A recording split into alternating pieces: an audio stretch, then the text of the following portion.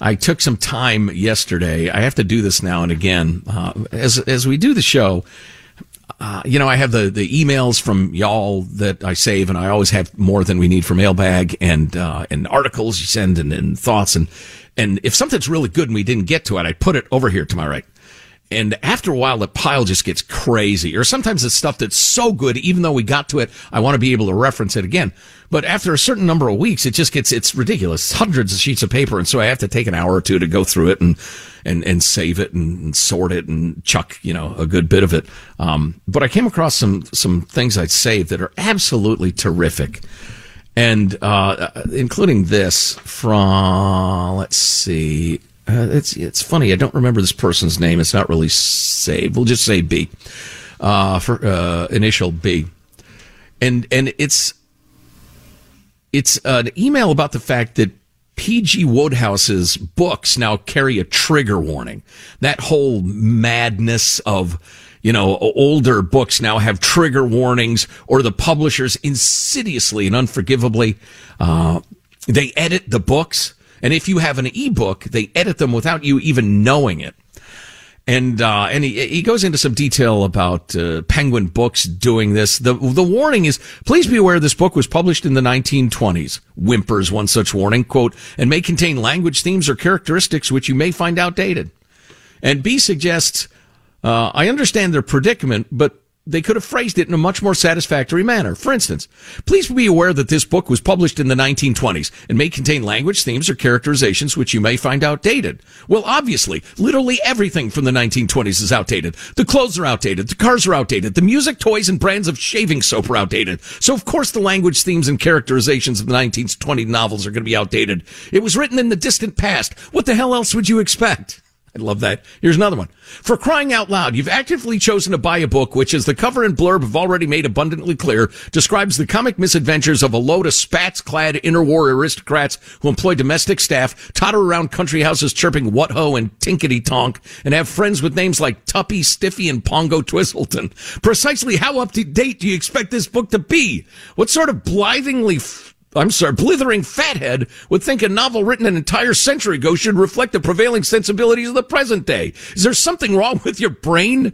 Did a Waterstone's shelf stacker drop the full 30-volume hardstack set of the Encyclopedia Britannica on your head?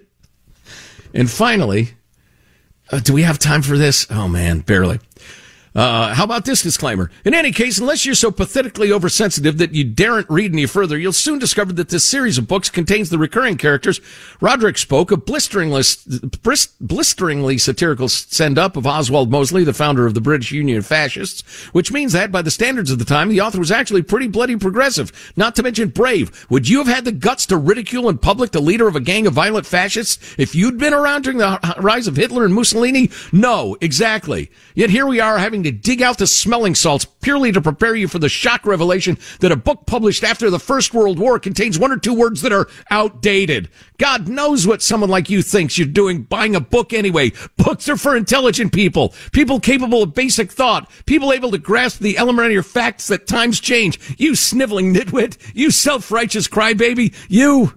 And so on and so forth. That's how Penguin should have put it. That is genius, my friend. Genius. Residents at Brightview Senior Living Communities enjoy enhanced possibilities, independence, and choice.